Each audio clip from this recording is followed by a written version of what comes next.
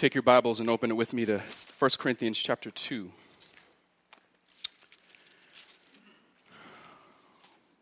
Well, picking up from last week in chapter 2, where we focused on, if you recall, how Paul was speaking about his ministry. And he was saying that life-changing preaching, it must have the right message. What's that message? It's Christ and Christ crucified. The life-changing preaching, it must use the same or the right means. What are the means? Some power and demonstration, he says, of the Spirit. That true preaching must be Spirit-filled, Spirit-moved. So he not only preached Christ, but he relied upon the Spirit to have the manifestation, the effect. To do the third point, which is to leave the right mark. So not only are you preaching the right message, using the right means, but it leaves the right mark upon the hearer so that your faith is no longer on men, but your faith now is on the power of God. Why? Because you have seen this Christ. The Spirit has opened your eyes to this Christ, and now you are relying fully upon this Christ. Your power now, the mark that true changing that the Word does upon the individual is that it increases your faith to rely fully and even more truly upon this Lord who's opened your eyes. And obviously he's saying this in the context of the Corinthians who loved wisdom. They loved worldly wisdom. They loved philosophy. They loved ideologies of the world. They loved all those things. He's saying, yes, I know that your ear is gravitating toward these things. But Paul's saying here, be grounded in true wisdom. Which now brings us now, what role does wisdom play? What role does wisdom play? A couple weeks ago, as many of you know, we went to Utah for Johnny and Tori's wedding. And we got a chance to see a couple things in Utah before the wedding. And one of the things we visited was the planetarium. I think it's Clark's Planetarium in Salt Lake City. And it's basically, if you've been to Griffith Observatory, something similar to that, where you get to see all these intricacies of outer space and NASA and all these things. It's pretty cool. It's 3 levels, and the kids just ate it up. One of the things we did while we were there is inside that planetarium, they had a full screen that was on the entire ceiling of the room. And so basically you were like in movie theater seats and you were reclined and you can basically see the entire screen on the ceiling. It was like a globe you're looking at. And it was a pretty cool experience. You just saw everything. And the movie that we saw during that time was about the mission to Mars that eventually people want to do, and also the International Space Station that's been created. And you got to see all of the ins and outs of this International Space Station. They had like a little diagram or kind of like a realistic kind of presentation of what Mars would look like and what it would look like if we were there. It was mind-blowing. And some of the stats of this International Space Station, it's an international partnership, in case you're not aware. It's basically this whole home of astronauts from 15 different countries, 5 different space agencies, and they go to this International Space Station that's in orbit around the Earth, and it orbits all around the Earth, and the astronauts just go there, and all these different nations kind of communicating with one another and working with one another to build it. It was, if I'm not mistaken, $150 billion just to build it. It's just this vast facility there. And it operates all around the world, and it orbits around the world, and it's this huge station there, and to maintain it, it's like $2 to $3 billion a year. It's pretty significant. And in this video where they showed not only that, but also how one day this small step of building this space station is just another small step to eventually maybe get us to Mars, so we can actually have like now a checkpoint so we can refuel and get to Mars and there are other places in the galaxy. And it was just this vast presentation. We were just amazed at just how mind-blowing just outer space is and how the galaxies, and just one small galaxy among billions of galaxies, it's just mind-blowing to see all of this. And then it got me thinking afterwards. Francie and I were talking, like, this was pretty amazing. Like, the amount of money, the amount of time. I mean, we've been on this world, debatably 6,000 to 20,000 years, and we're just now scratching the surface of seeing how we can possibly, eventually in the future, hopefully see what's beyond Earth. It's like we're just barely scratching the surface here to see all of the mind-blowing reality of the world that God has created. And it just blew my mind. You have the most brilliant minds in the planet Earth, and we're just now here. Like, do you imagine how vast God is, that scientists can barely keep up with just where we're living, let alone getting beyond Earth, just to even get to Mars. We're still in the same galaxy. It just blows my mind, the amount of time, and we're barely scratching the surface. And as these scientists are working hard, it's amazing work.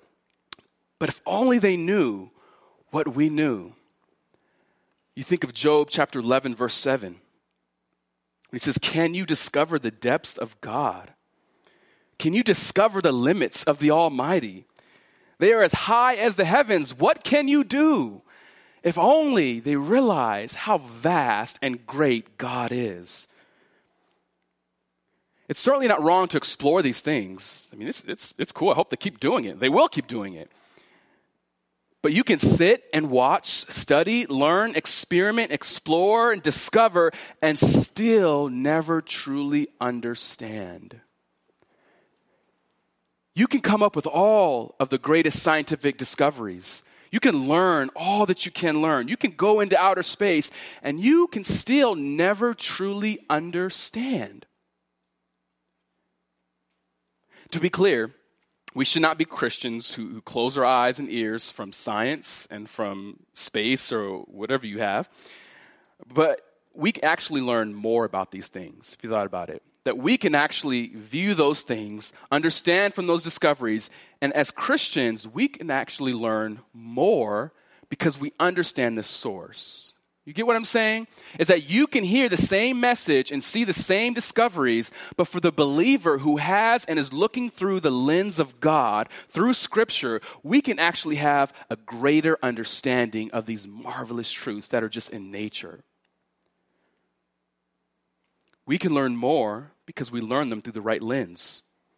So we love wisdom. When you see all of the intricacies of the world, this is God's wisdom at work. We love wisdom. Hear me on that.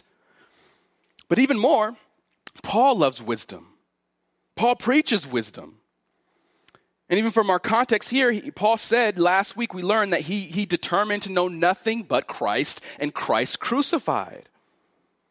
He loved the message of wisdom. But yet now, in our passage, there were still some who understood that very fundamental truth of God. They understood that fundamental truth of Christ and Christ crucified. And yet there were some, even in the church, who were opposing that message and opposing Paul. People who claim to love wisdom, claim to love knowledge, and yet oppose this message from Paul. And why was that? They were not necessarily opposing it outright, although some were, but they were opposing it by saying that this message you preach, it's not enough. Yes, I get Christ and Christ crucified. I get that. But they were claiming how weak it was. That's what you're preaching? You travel all this way, going through all those ships, and that's your message? They were saying, in a sense, this message you're bringing lacked profundity. It's not substantial. They were well-versed with worldly wisdom, but yet this message was not enough. What I think the danger for the church, even today, is not just the blatant false doctrine, but it's the doctrine that's mixed and stood side with, other kind of worldly wisdom. That, there's Christianity. They know it is Christian, yeah, because they talked about God and they acknowledged Christ, yeah, but they also brought in this other outside wisdom.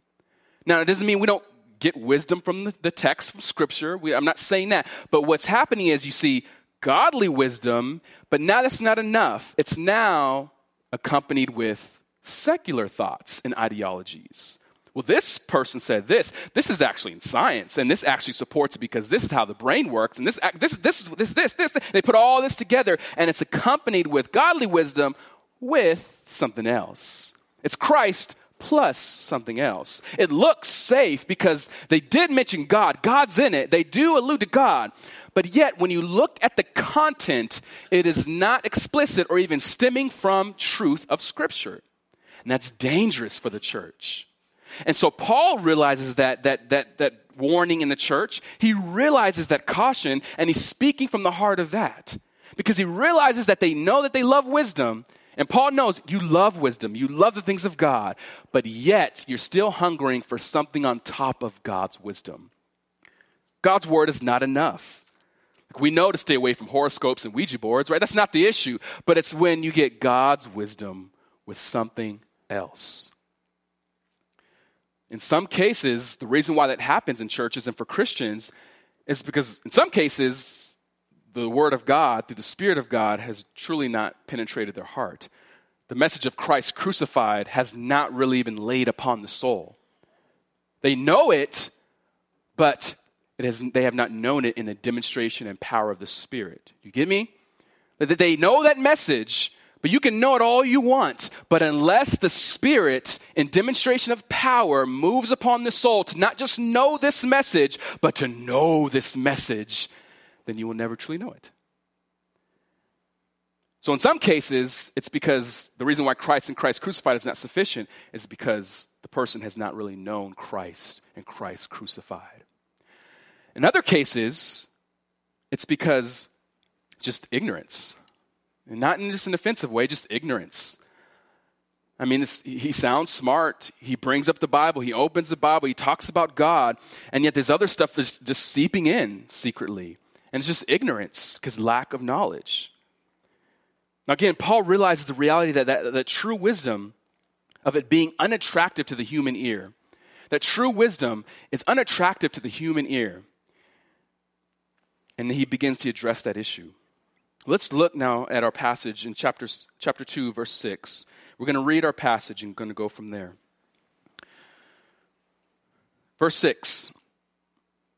Yet we do speak wisdom among those who are mature. A wisdom, however, not of this age, nor of the rulers of this age who are passing away. But we speak God's wisdom in a mystery, the hidden wisdom which God predestined before the ages to our glory. The wisdom which none of the rulers of this age has understood. For if they had understood it, they would not have crucified the Lord of glory. But just as it is written, things which eye has not seen and ear has not heard, and which have not entered the heart of man, all that God has prepared for those who love him. For to us, God revealed them through the Spirit. For the Spirit searches all things, even the depths of God. For who among men knows the thoughts of a man except the spirit of the man which is in him? Even so, the thoughts of God no one knows except the Spirit of God. Now, if we received not the spirit of the world, but the Spirit who's from God, so that we may know the things freely given to us by God. Which things we also speak, not in words taught by human wisdom, but in those taught by the Spirit, combining spiritual thoughts with spiritual words. But a natural man does not accept the things of the Spirit of God, for they are foolishness to him, and he cannot understand them because they are spiritually appraised. But he who is spiritual appraises all things, yet he himself is appraised by no one. For who has known the mind of the Lord that he will instruct him? But we have the mind of Christ. Father, we do ask that you would, by your Spirit, open our eyes to see marvelous things from your word. In Jesus' name, amen. Do you believe this? Do you believe the words here? Isn't it fascinating how you can wholeheartedly believe and trust in this? And someone live the same experience you've lived, have a completely different outlook and a completely different approach to this word. Why is it that so many people are saying that they want truth, they want wisdom, they just want to know, they seek it and they search for it, and yet they do not find God? How is it that we live in a world that claims to love truth, want the facts, want even science, want the truth, and yet they still reject God? How can that happen? I think it's important for us to understand is that Paul is laying out for us two fundamental truths about God's wisdom in this passage. Two fundamental truths about God's wisdom in this passage. And he begins to answer that. And he addresses the need in the heart of the Christian who wants wisdom, but what role does wisdom play in our lives? And why is it that some can hear this message of wisdom and still hate it? two fundamental truths about God's wisdom in this passage. The first truth is that man is unable to understand God's wisdom. It's basic, but it's true. Man is unable to understand God's wisdom. And this is because God's wisdom is not a universal wisdom per se. It's not a universal wisdom. It's not like general revelation that we speak of, general revelation speaking of the skies, of creation, of life and of order, of beauty, like all these things you look up in the heavens, right? That's just general revelation that anybody can look and see and understand and observe.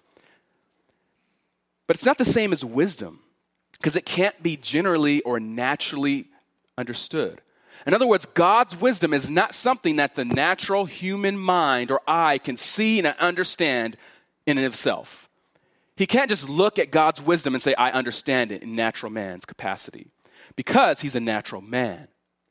Man cannot understand God's wisdom. In order for us to rightly understand the thrust of this passage now, I want to make sure that a couple terms that Paul uses are clear in your minds, because if we understand these two terms that he's using here that I want to highlight, if we understand what Paul is saying with these two terms, I think the rest of the passage will fall in line. These terms that Paul uses, they're often misunderstood and therefore misapplied. But if we get this right, the rest will follow. So hear me on this. Paul says that he speaks wisdom, but not amongst everyone. So he's saying here, I do speak wisdom, but not amongst everyone. Look at verse 6 again. We do speak wisdom among those who are mature. Among those who are mature. So let's ask, who are the mature amongst whom Paul speaks this wisdom? Who are the mature? In order to answer that, let's next ask, what is Paul speaking to these mature individuals? What is he speaking to these mature individuals? Wisdom, right? We do speak wisdom, right? He's speaking to them wisdom. Now, is this wisdom that Paul is speaking to these mature individuals, do you think, initial glance, is this wisdom that's of the world that he's speaking to them? I think we would outright say no. Even remember last week, he already debunked the world's wisdom, right? And even if you go back to chapter 1, verse 20, he says, has not God made foolish the wisdom of the world? We know Paul's not speaking the wisdom of the world, but yet he's speaking some kind of wisdom. It is the wisdom of God. He's speaking wisdom, but it's the wisdom of God. And wisdom begins where with God? How can we begin to know wisdom with God? I want to answer that by looking at what even some of the Old Testament prophets have said about this wisdom. In Isaiah chapter 11, foreshadowing the Messiah to come, Isaiah says, then a shoot will spring from the stem of Jesse, and a branch from his roots will bear fruit. The Spirit of the Lord will rest on him, the Spirit of wisdom and understanding.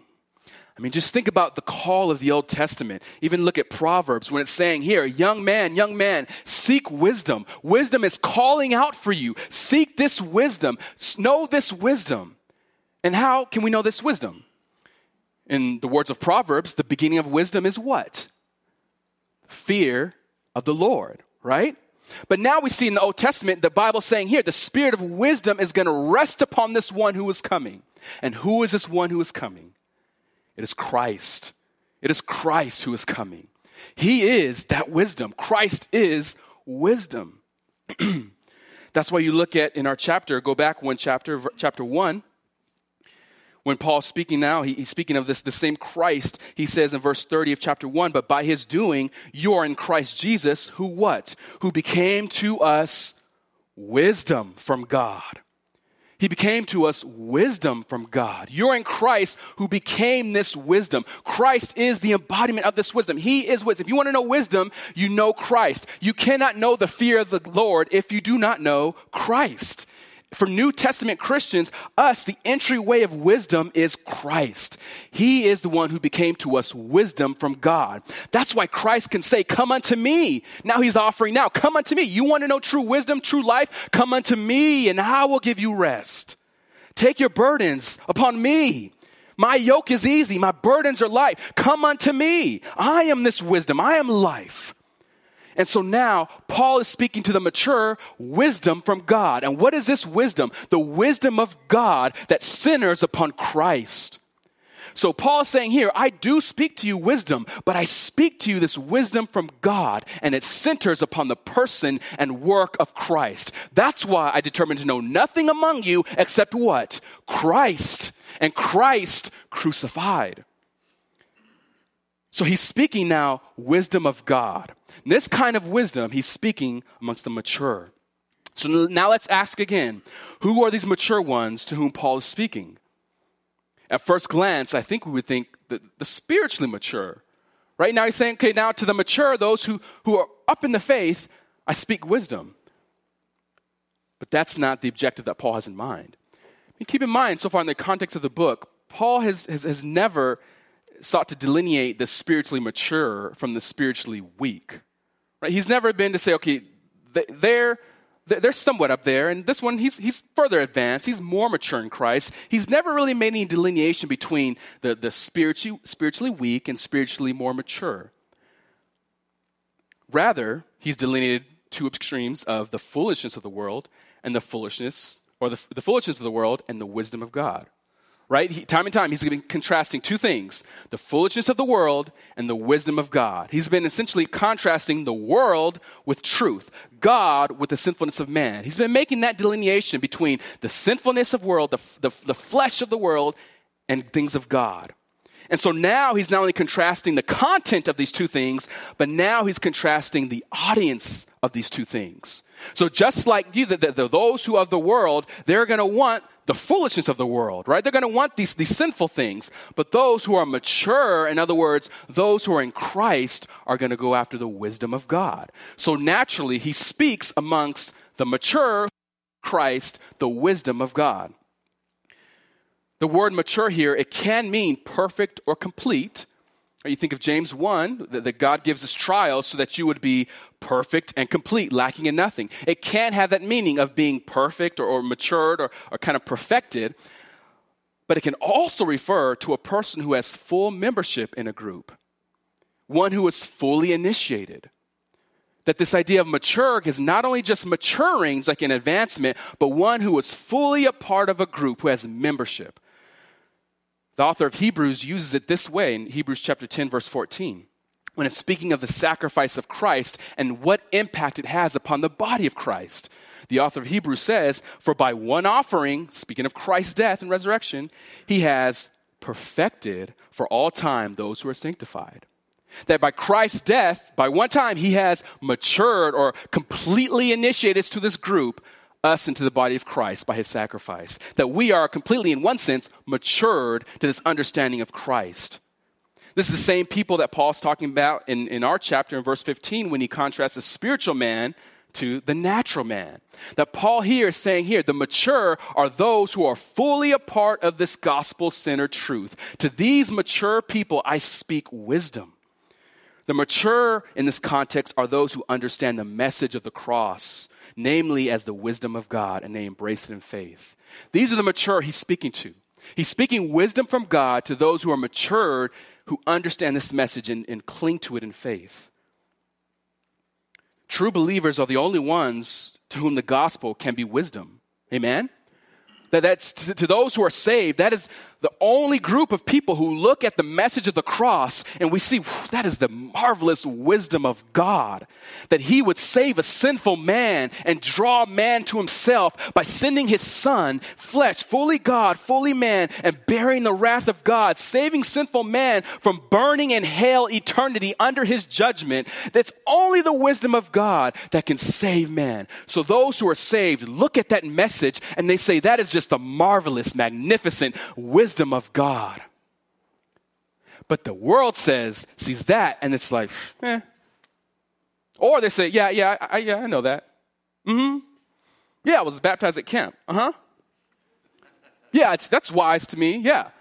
But it has no effect because there's no spirit demonstrating its power in their life. So he's speaking this wisdom to those who are mature, to true believers. That's not to say we still speak wisdom to the world. Amen and amen. Paul himself, he proclaimed this message of wisdom to the world. But obviously it has its effect upon whom? Whom the Spirit opens their eyes to see this truth and to be changed by this truth. He still speaks it, and we ought to still speak this message of God's wisdom in the person and work of Christ. We speak this night and day. We speak this and we cling to it, and we proclaim it, and we announce it. But we trust the Spirit's work.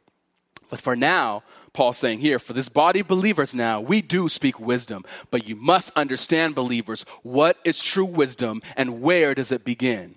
Because they're tempted to look at other influential teachers who are combining wisdom with other worldly wisdom. And so Paul is addressing that fact. Now here's the rub. Because all that is true, again, natural man is unable to understand God's wisdom. Because that's true, natural man is unable to understand God's wisdom. And that's what he explains at the end of verse 6. A wisdom, however, that's not of this age, nor of the rulers of this age who are passing away. This wisdom the world does not know. They don't know it. Not even the rulers of this age, not even the noble of this age. They do not understand this wisdom in Christ. In verse 8, he says that none of the rulers of this age have even understood it. There's never been a time in the past, nor in the present, nor will there be in the future, where you see rulers of this age coming to know this wisdom in their natural manhood. They can't. And why don't they understand God's wisdom? Why don't they understand it? Because it's hidden from their eyes. It's hidden from their eyes. In verse 7, he says, we speak God's wisdom how? How is he speaking God's wisdom? In a mystery. It's in mystery. He's speaking it in a mystery, this hidden wisdom which God predestined before the ages to our glory. The reason why they don't understand it, he's speaking it, but it's in mystery. It doesn't mean it's mystery in the sense that it's strange, but it's mystery in the sense that it's secret. That God has intentionally held secret these truths from the natural man. That natural man cannot understand them in his own capacity as a natural man. That flesh cannot understand spiritual truths. And that's been Paul's theme, not only in this book, but in other books. It must be the Spirit of God that impresses upon the soul to open the eyes to see spiritual truths.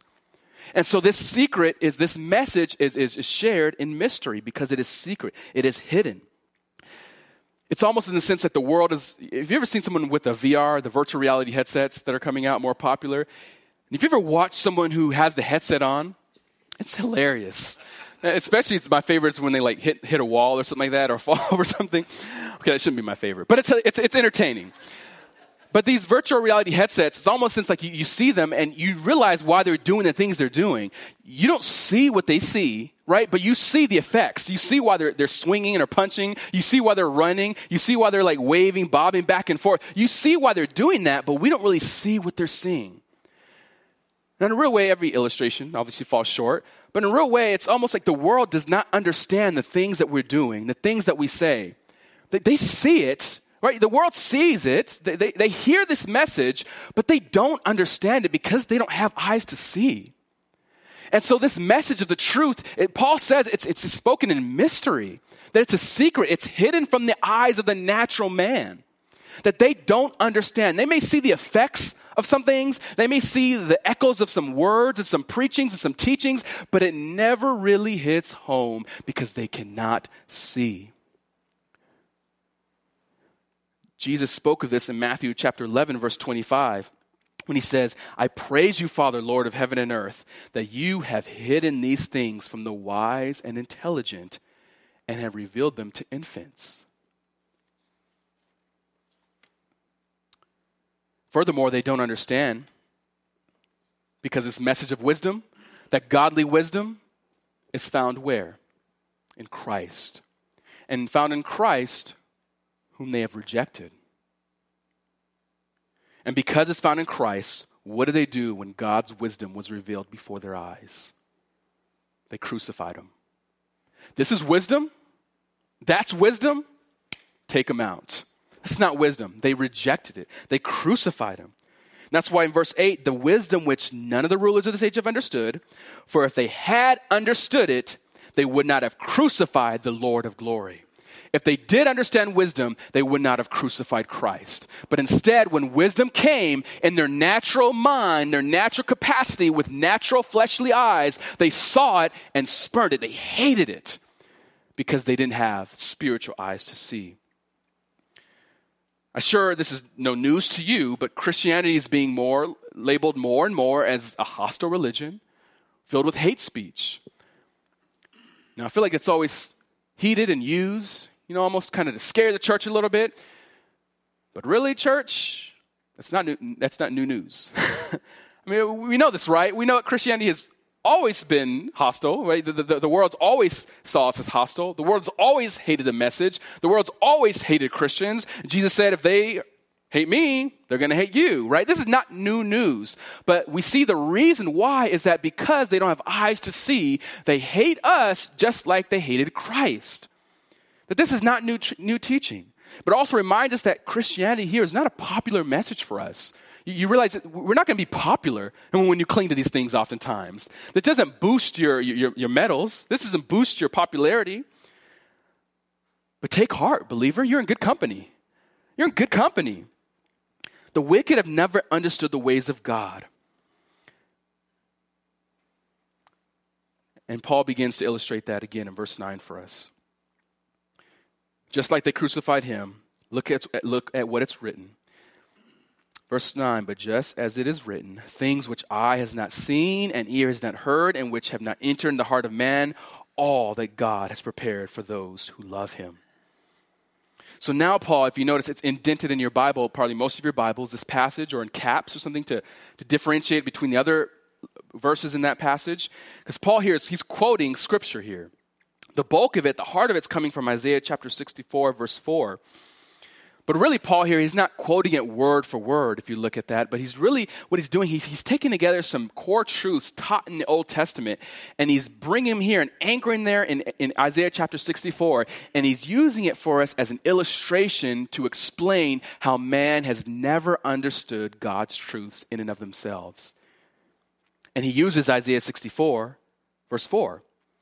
In that chapter, within the context, Isaiah here, he's beseeching God to reveal himself. He's saying to God, reveal yourself so that the adversaries can see who you are and they will know your name and they will serve you. Isaiah is beseeching God, would you just reveal your glory for them? Let them see. But yet, the point is that man has never seen and never understood God's power in and of themselves. So Paul's using this verse as an illustration to echo the Old Testament teaching that the natural mind cannot penetrate into the wisdom of God.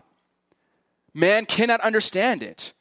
He's showing how the natural man has not seen God at any point in his own efforts, but rather it is prepared for those who love him. That God has reserved his glory, his magnificent wisdom for those who love him, for those whom he's called out. So the believer cannot see it or fathom it. They cannot understand these truths, and that's why they murdered Jesus instead of worshiping him.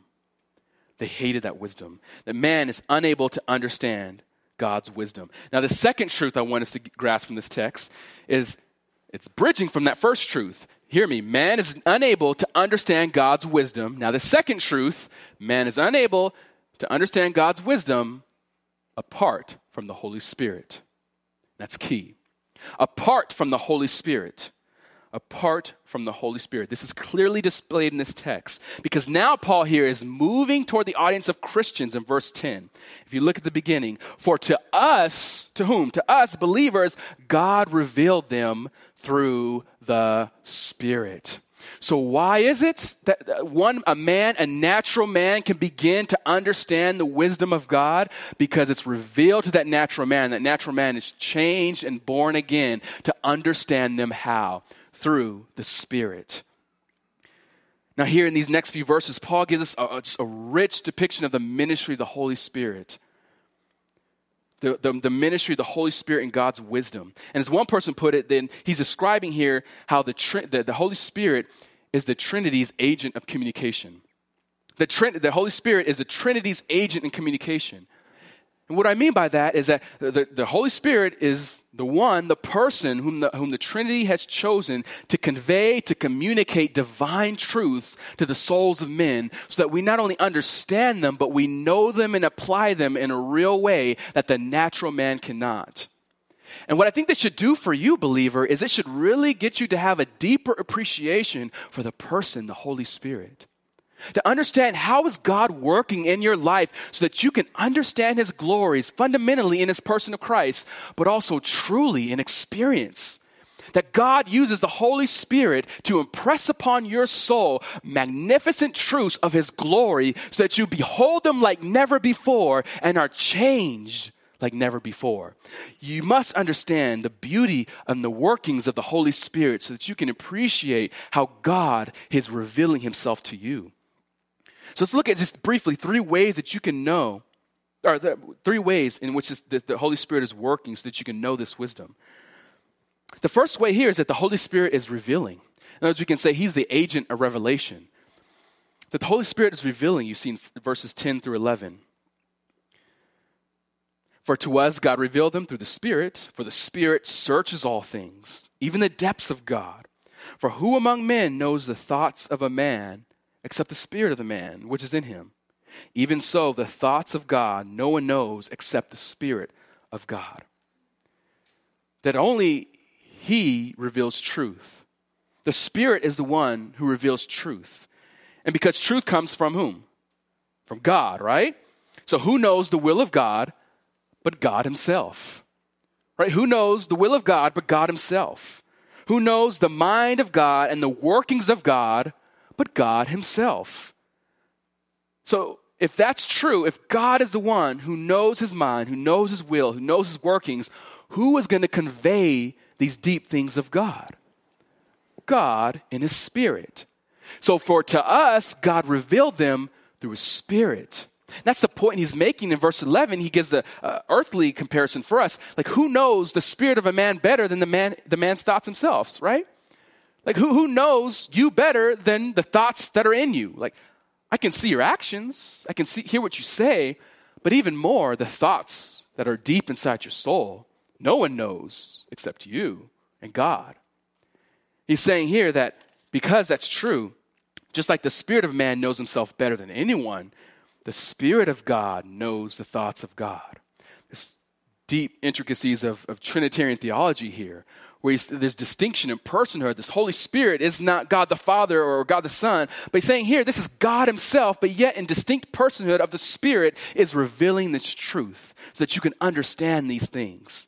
That the God who searches even the deep things of God, he says, reveals to us this wisdom of God.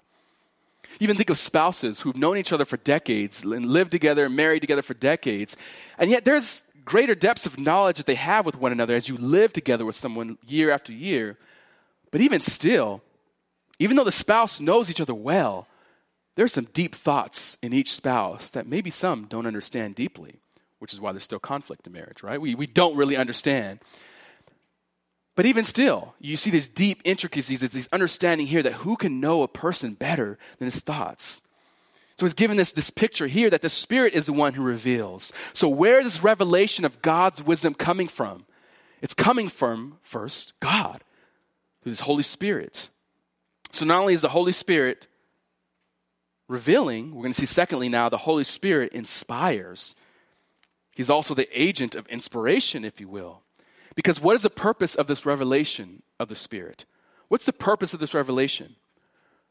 If God is revealing himself to us as believers, if you have the indwelling Holy Spirit, he's revealed this truth to you because God the Spirit has opened your eyes. He's revealed it to you. Now, what's the purpose of this revelation that God wants for you? The purpose is, first we can say, is clear understanding.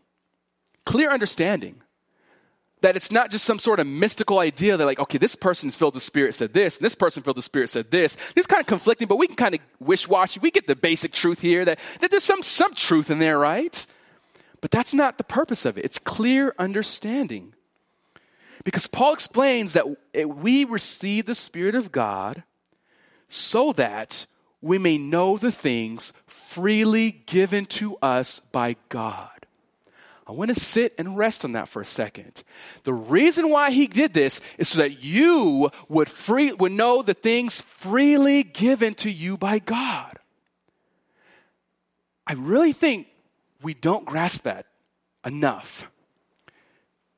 God revealed himself so that you could understand the things that he has freely or graciously given to you. If we understood the deep things of God, don't we gloss over this so much sometimes? Is that if we understand these deep truths that God intended for you to understand this so you can understand all that he's bestowed upon you in Christ. Like time and time again, how much are New Testament authors trying to get us to believe and to cleave as believers the truth, the love of God, the magnificence of God, God's glory, all that's given to you as a believer, all that God has given to you. How much is Paul spend so much of his ink trying to see, do you understand all that God has given you, believer?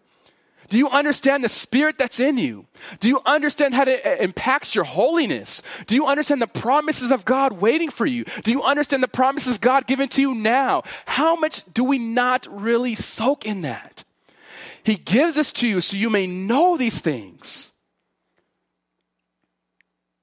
And I really think that if we did know these things, if we grow in these truths, you know what result I think it should have in us?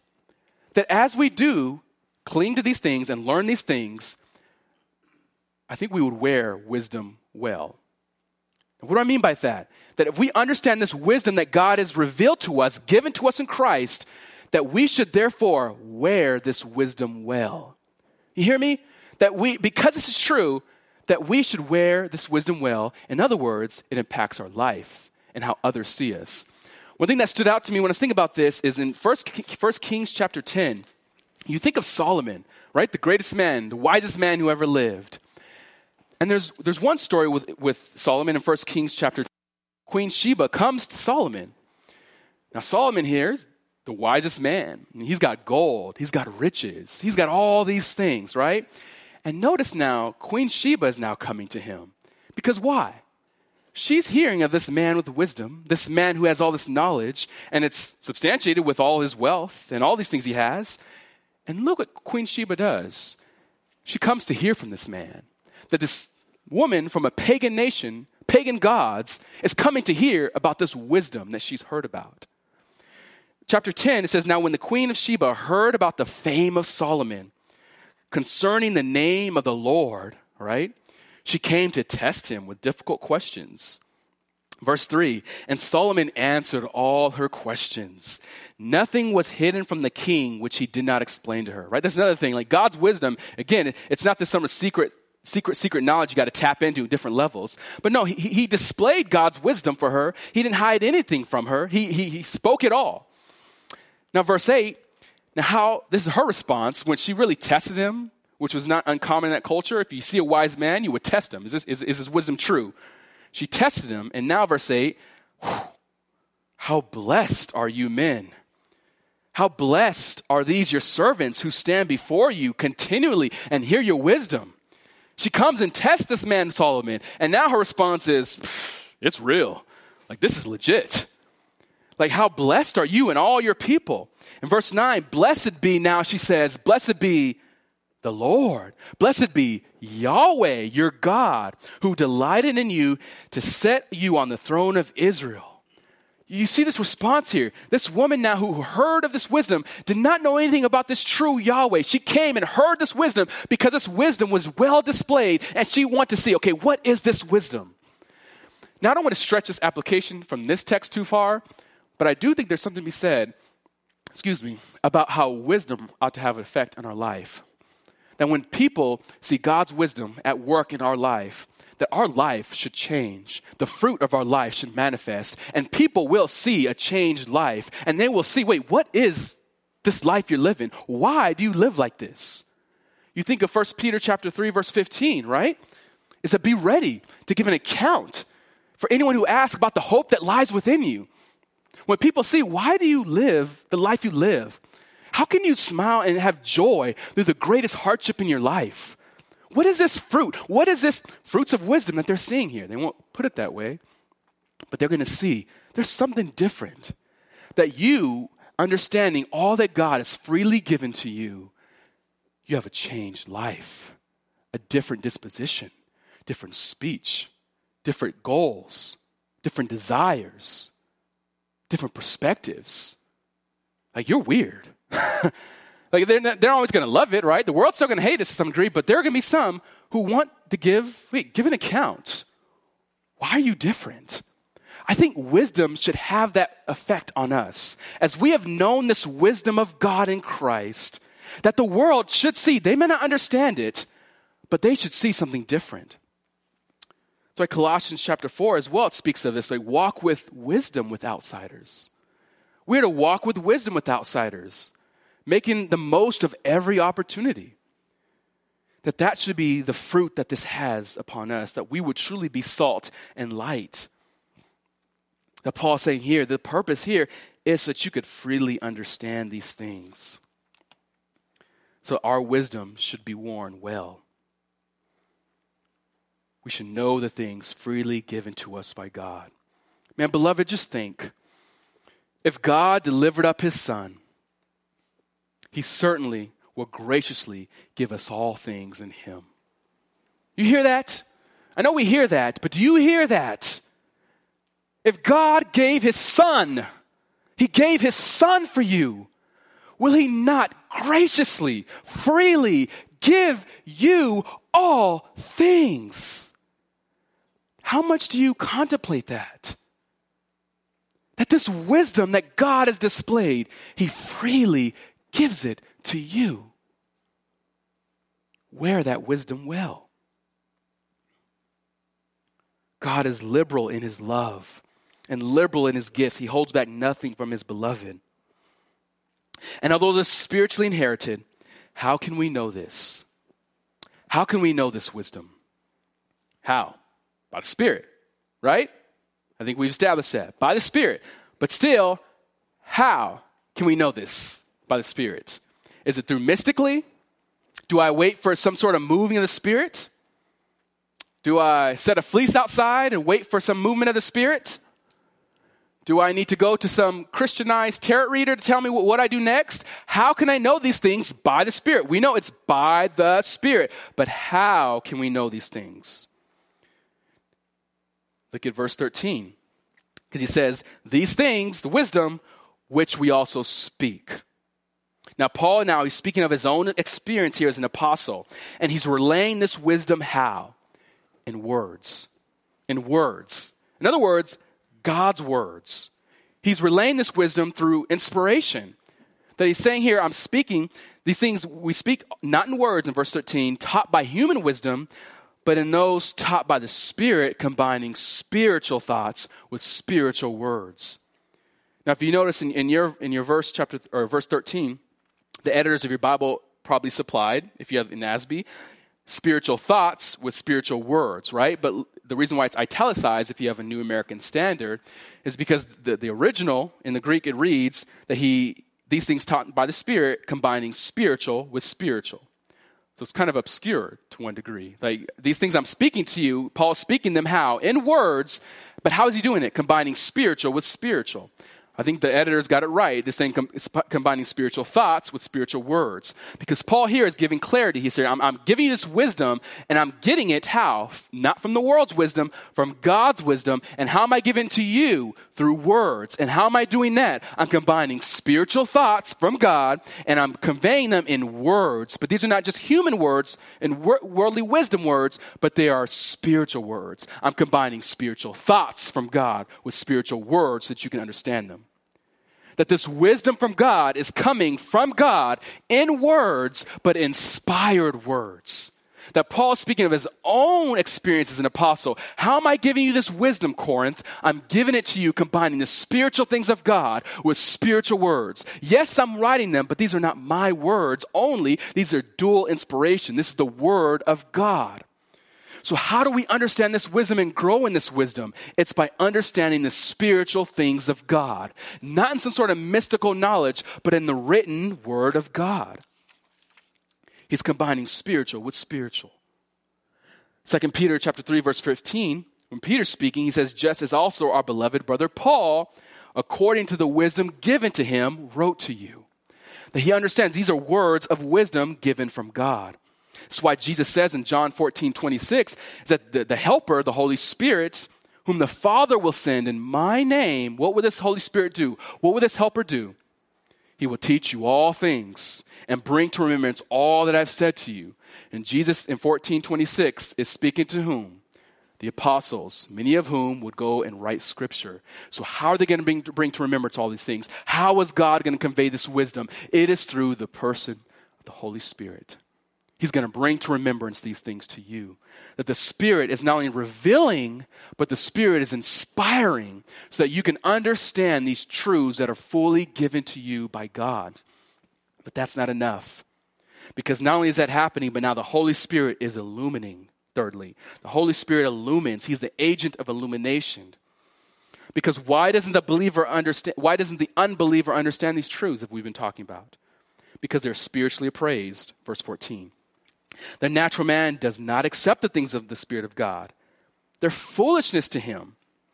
The natural man sees the things of God as foolishness. He cannot understand them because they're spiritually appraised. That a natural man, one who does not have the Spirit of God, one who has not been born again, cannot truly understand the things of God because they're spiritually appraised. He says that they're not unable to. In other words, they can't. This is why the scribes who knew the law, they knew all that they could tell you, they could quote passages of the Old Testament, but they did not understand or believe that Jesus was the Christ. They missed the whole point. How could a scribe, a Pharisee, who knew the Old Testament in and out, miss the main point? Because they're spiritually appraised. They were natural. They did not understand the things of God because they didn't have the Spirit of God to open their eyes. Martin Luther said that the Bible cannot be understood simply by study or talent. Right? You could study and you can have talent all you want, but he says you must count only on the influence of the Holy Spirit. That's why one person can hear this message and it is nothing. It's foolishness to them because the Spirit has not opened their eyes. It's still mystery to them.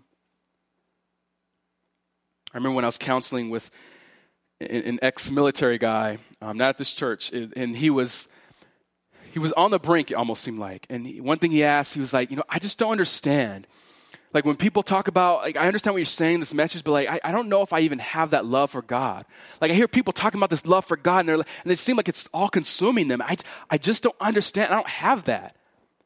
I think that's the point. That you see it and you understand it, but it's like that true love for God, where does that come from? But from God himself.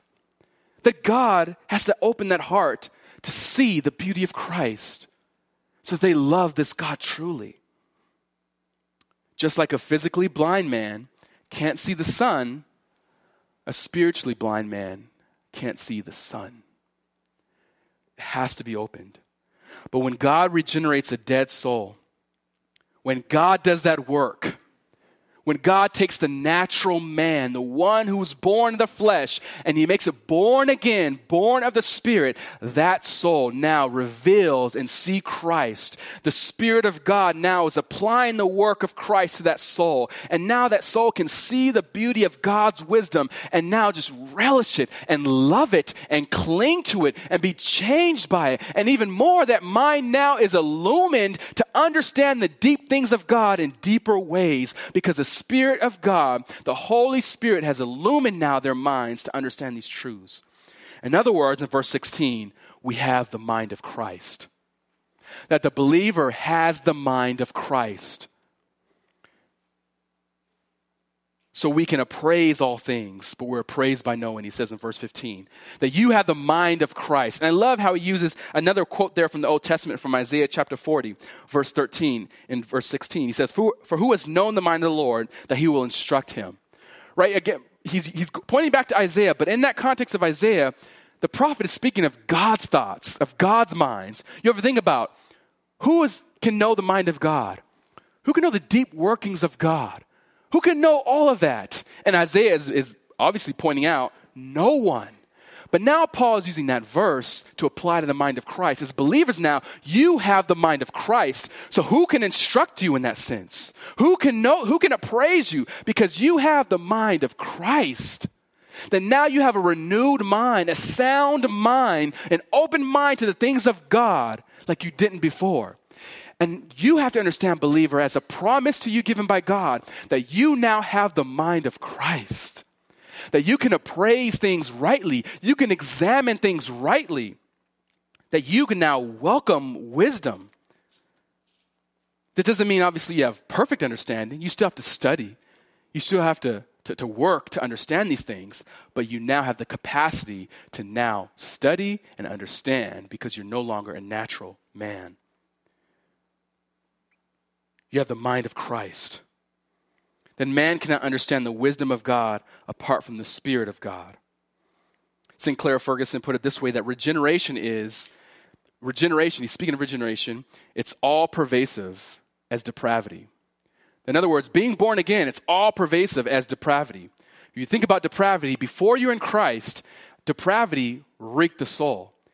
We weren't as bad as we could be, but sinful depravity affected every aspect, the mind, our thoughts, our deeds, our words. Depravity just soaked every aspect of the man. But now regeneration has its all-encompassing effect that now in Christ, having the mind of Christ, it's all pervasive, affecting the parts of the Christian's mind, how you think, how you prioritize, how you speak, how you walk, how you love, how you desire. It's now having an all-encompassing impact upon the believer. Because now, believer, you have the mind of Christ. You can now think rightly. You can now look at your situation, your trials, your circumstances, your blessings, and you have a different outlook on them, and you can rightly interpret them because now you've been given a mind by God himself to rightly appraise these things. As believers, you've been gifted the mind of Christ. Therefore, you have no need for any other wisdom. That's why in 1 John chapter 2, verse 26, he's saying you have the anointing, in other words, the Holy Spirit, and you have no need for anyone to teach you anything. In other words, he's saying you have no need for other outside wisdom, no need for other wisdom of man. You have everything because you have the anointing, the Holy Spirit, and you have no need to find truth apart from God's word. That you can rightly assess life. And think about how having the mind of Christ is so intricately connected with understanding God's plan for salvation. Because now you having the mind of Christ, you now, with God's mind, have it your prime desire and your prime objective is to give God glory in all things. Why? Because the Spirit seeks to give glory to God in all things. So you having the mind of Christ, you seek to give glory to God. That desire to give God's glory in your life does not come naturally. It comes from God. That you have a desire, believer, to give God glory in all that you do because you have a mind of Christ. You now see the beauty of Christ crucified, and that's impacted your life and changed your life. And now your desire, believer, should be to have that same message proclaimed elsewhere because you have the mind of Christ. It's a gift. Even more, you share God's perspective now of having humility, godliness, patience because you have the mind of Christ. Again, that doesn't mean you'll be perfect in all these things, but now you can rightly assess life and you have an ability to see and to discern because you have the mind of Christ. And now you perceive the things freely given to you and you can cherish them and you can welcome them because you've been given the mind of Christ. So when you face trials, when you face tribulations, how is it that a believer can see this horrible thing that's happened to them, but yet have a different outlook than an unbeliever? Because you have the mind of Christ. And you can renew your mind. Now, because you have the mind of Christ, we must renew our mind. If you have the mind of Christ, right, Paul is also saying that you should also be renewing your mind continually in this mind of Christ. Because constantly your mind is going to be tempted to fall astray. But now you have the mind of Christ. You have the ability, the capacity to understand spiritual things and be renewed by them. So we should cherish these things as a gift of God. Because now, because the mind of Christ, you can think differently. You can love differently. You can cherish differently. That's why Job, when all the catastrophes hit his home, that's why Job could say, yet though he slay me, yet will I trust him. But yet his wife can say, Job, curse God and die. The mind of Christ has its impact upon the believer because now you not only have the ability to rightly see and assess and examine, but the ability to rightly choose and to speak and to live, because it's all-encompassing change that God has given to you in Christ, the ministry of the Holy Spirit. You should love what God has given you. He's given you everything you need for life and godliness and a sound and a right mind. So you need nothing else. Do you believe that? Do you believe God's word is enough? Do you believe his Spirit is sufficient? Do you really believe that? You have the mind of Christ. What else do we need? So because that's true, we can live with wisdom, in unity with one another, and also clinging to only God's wisdom alone. Let's pray. Our God, we do give you thanks for this mind that you've given to us in Christ, that we are changed, we are not our own. And Lord, I pray that you would work your work in us so that we would be those who love wisdom but cling to wisdom and renew our minds in that very wisdom. We ask, God, for your help by the power of your Spirit who illumines us so that we would understand these things because you've gifted them to us in Christ. In his name we pray. Amen.